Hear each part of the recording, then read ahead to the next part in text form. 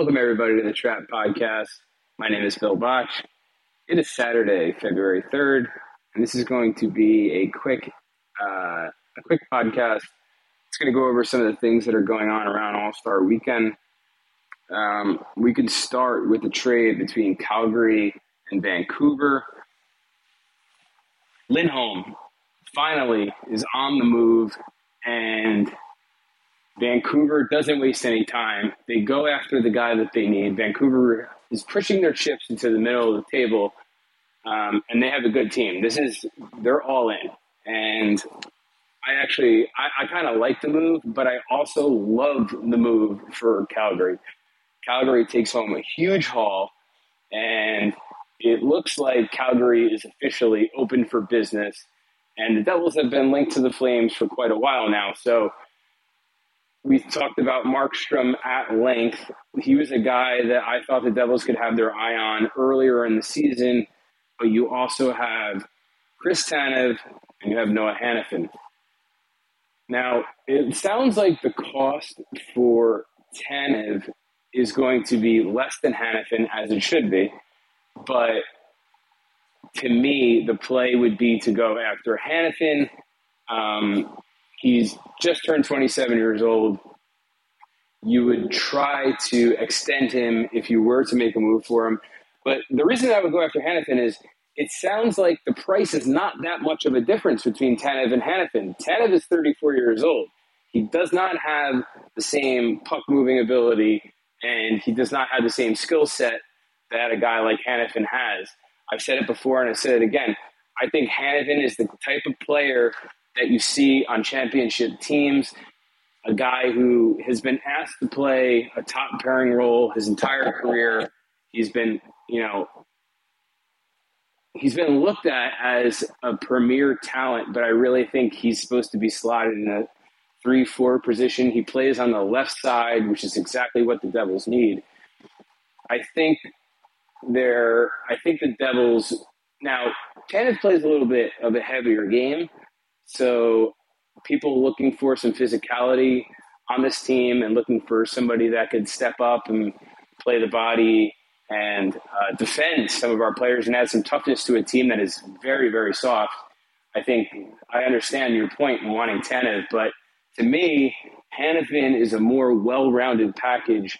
And being that the cost seems like it's not going to be that much more for a 27-year-old super high-skilled, high-end defenseman who plays a 200-foot game, I would prefer trying to make a move for Hanifin over Tanev. With that said, it sounds like the market is very high. Calgary just cleaned up with the haul that they got from Vancouver, and I'm sure that they're going to want to be trading their most valuable assets to get more future prospects and picks. And when you have two talented guys like that on your back end and you know what they're worth, there's going to be teams in contention who are willing to mortgage their future in order to get solid defensemen who can really be an anchor on your blue line come playoff time. So keep an eye on them. The other guy in Calgary is obviously Markstrom. And Markstrom is a guy who has 2 years left on his deal after this year, making $6 million a year. He's a guy that I've kind of looked at from the beginning. When everybody was talking John Gibson, he was the guy I pointed out, and I said Markstrom could be an option. He's not a spring chicken. He's 34 years old at this point. So at the end of his contract, he'd be 36 going on 37. He's making $6 million. I mean, I'm curious to see. He would be a nice piece to hold us over for the next 2 years. But let's keep an eye on the situation going on in Calgary. It seems like things are starting to progress in the trade market in general across the NHL. It almost feels like it's trade deadline right now with the amount of action that we've seen over the past couple days. One of the topics I wanted to touch on real quick was Frank Seravalli. Frank Seravalli was on his podcast talking about Sidney Crosby and he was talking shit that Sidney Crosby was out in Montana and he was skating on a rink and he wasn't at the All-Star game, and if this was anybody else, then he would have gotten, everyone would have talked bad about him. And he's pissed off that Sidney Crosby does not get the same kind of treatment that other players in the league get. Well, guess what? Sidney Crosby isn't like the other players in the league. Sidney Crosby has been the face of the NHL for almost 20 years, dude. Wake up. He saved an entire franchise in the Pittsburgh Penguins. He's scored the golden goal. He's been a winner his entire life. He's handled himself with nothing but professionalism. He has been the absolute epitome of what it means to be a hockey player and how to handle yourself and how to handle the spotlight and how to handle being not only the face of an organization, but the face of the entire league. And for you to sit around and criticize him and question what he does at this point in his career, shame on you, dude. Take a look in the mirror. Give me a break. Like, we're going to shit on Sidney Crosby because he's not at the All-Star game for the draft. Get real, dude. You should focus more on your own career and don't worry about Sidney Crosby. Sidney Crosby is a living legend who's going to go down as one of the greatest players, one of the best personalities in the history of the sport. No one will remember your name when you're gone, dude. When people think about hockey, no one will remember Frank Saravelli. So just cut the shit. That's just clickbait. Second, Nikita Kucherov. Nikita Kucherov in the skills competition yesterday. So let's speak on this. First of all, the NHL comes out and Gary Bettman says that they are going to do a 4-country tournament that is going to be the United States, Canada, Finland, and Sweden. 4 hockey powerhouses. Does it make sense? No, not at all.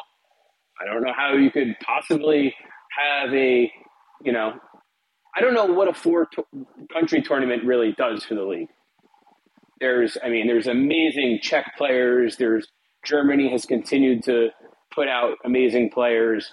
Russia is obviously at the top of this list. Whether or not Nikita Kucherov was upset about Russia not being part of this tournament, I don't know what to tell you. But what I can tell you is, from a guy who's about to make $100 million playing in the NHL over the course of his career, he's signed to a $76 million contract right now. For you to just completely sandbag it at what is supposed to be it's a celebration of the entire NHL. It's all their best players in the same place at the same time. Whether or not you think that the All-Star game is good or bad, or the skills competition sucks or not, listen, if they never had another All-Star game again, I could care less. I don't watch it. I think it's pretty shitty, to be honest with you. But the NHL clearly thinks that this is important, and this is part of something that promotes the league, despite how horrible the league does at promoting themselves. This is something that the league is that they do to engage young fans, to try to get some eyes on the 4th biggest sport in North America, possibly even the 5th at this point. It's like, for you to just go out and not try, it's a slap in the face to all the people that paid for tickets. If you don't want to be there and you want to prove a point, don't show up. And people are going to say, well, okay, well, you're going to get fined. You're worth $100 million. Take the fine. Don't show up. But for kids that think that Nikita Kucherov is their idol or look up to him, and for people that are casual hockey fans who put it on, and for the league in general to, it's the league's logo, this is more about the league as a whole, as what it means to be a professional hockey player and to make it to the greatest league in the world. And for you to come out and act so unprofessional it's disgraceful. And it's embarrassing. I was actually embarrassed for him. I wasn't embarrassed for the league. I was embarrassed for him. And it's a bad look for everybody. And if you wanted to make a statement, I think that you have the platform that you could have came out and said something if you were unhappy, or you could have just not shown up if you felt like it wasn't worth your time. But to just come out and sandbag it made you really look unappreciative for the position that you've gotten yourself to. And trust me, I'm not taking anything away from him. He's an amazing hockey player, and he deserves to be playing in the best league in the world. But if it wasn't for the NHL, like, who knows what would be going on in Nikita Kucherov's life. He could be playing overseas and making good money too, but it is a privilege to play amongst those other players. And I almost feel like it's disrespectful to the other players too, to come out and just really show zero, not even effort, but just zero respect to the game.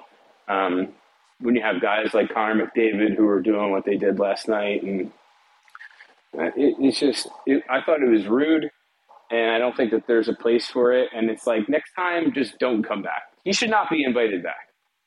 I don't care how many points he puts up. He's always been a prick of a player.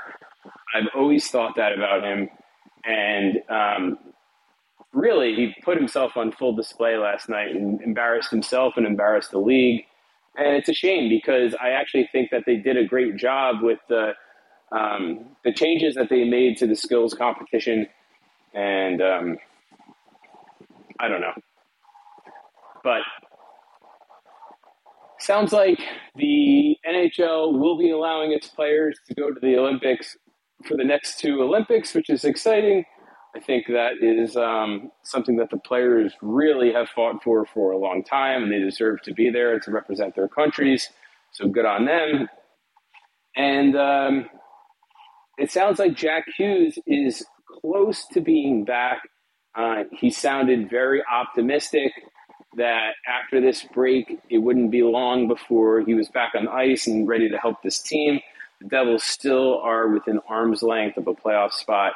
And this is the time. We're going right into it. It's like, this is the time, whether you like Lindy Ruff or you don't like Lindy Ruff. And, you know, our goaltending's been an issue, and injuries have been an issue, and Timo Meier hasn't lived up to the hype, and this and that, and we have two rookies on the back end. Hey, listen, we got to where we are right now. We're still in the hunt, and the next 2 months for us are going to be gigantic. And don't be surprised if this comes down to the last 2 weeks of April, but we have a very difficult schedule ahead of us. And the Devils are really going to have to come together and play a real gelled game. They're going to have to play as a unit, and they're going to have to be very strong mentally if they want to try to grab the third spot in the Metro or a wild card spot, because there's going to be teams that are there who are in the mix as well, who might not have the talent that we do, but they have the fire and they have the belief in them right now that and the work ethic that they are able to get there. So this is going to be a very interesting second half, let's call it, or last third of the season. This is actually one of the more interesting ones for me over the past 3 or 4 years. Last year, we knew that the team was good. We secured ourselves a spot in the playoffs pretty early. And then previous years, we were completely out of contention by November, December. You're really going to get an idea as to what our team leaders have deep down within. And I'm curious, because it's going to reflect on them for a long time. If they come out and they give half-ass efforts, and they don't grab games that are given to them, or if they look like they're disinterested and not really willing to win battles and sacrifice their bodies and give 100%, I think it could be something that reflects on them for not just this year, but years to come. So a lot going on. Todd McClellan ends up getting fired by the Los Angeles Kings. The Los Angeles Kings had very high expectations coming into this season. They got off to a hot start, but since then have not looked like the team they were supposed to be. And Rob Blake and the Kings, they really don't mess around, and they are trying to get back on track with a team that has a lot of young talent.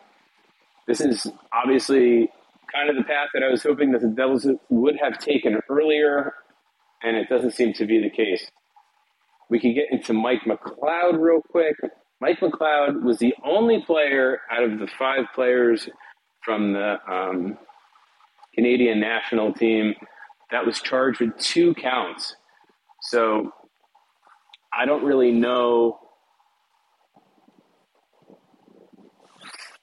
I don't really know exactly what that means, but it does not look very good.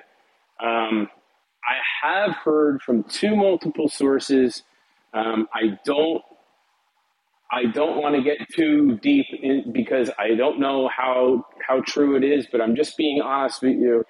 I heard one case which there could be a video that surrounds this entire scenario and that could prove a lot of it could take a lot of speculation out of the situation.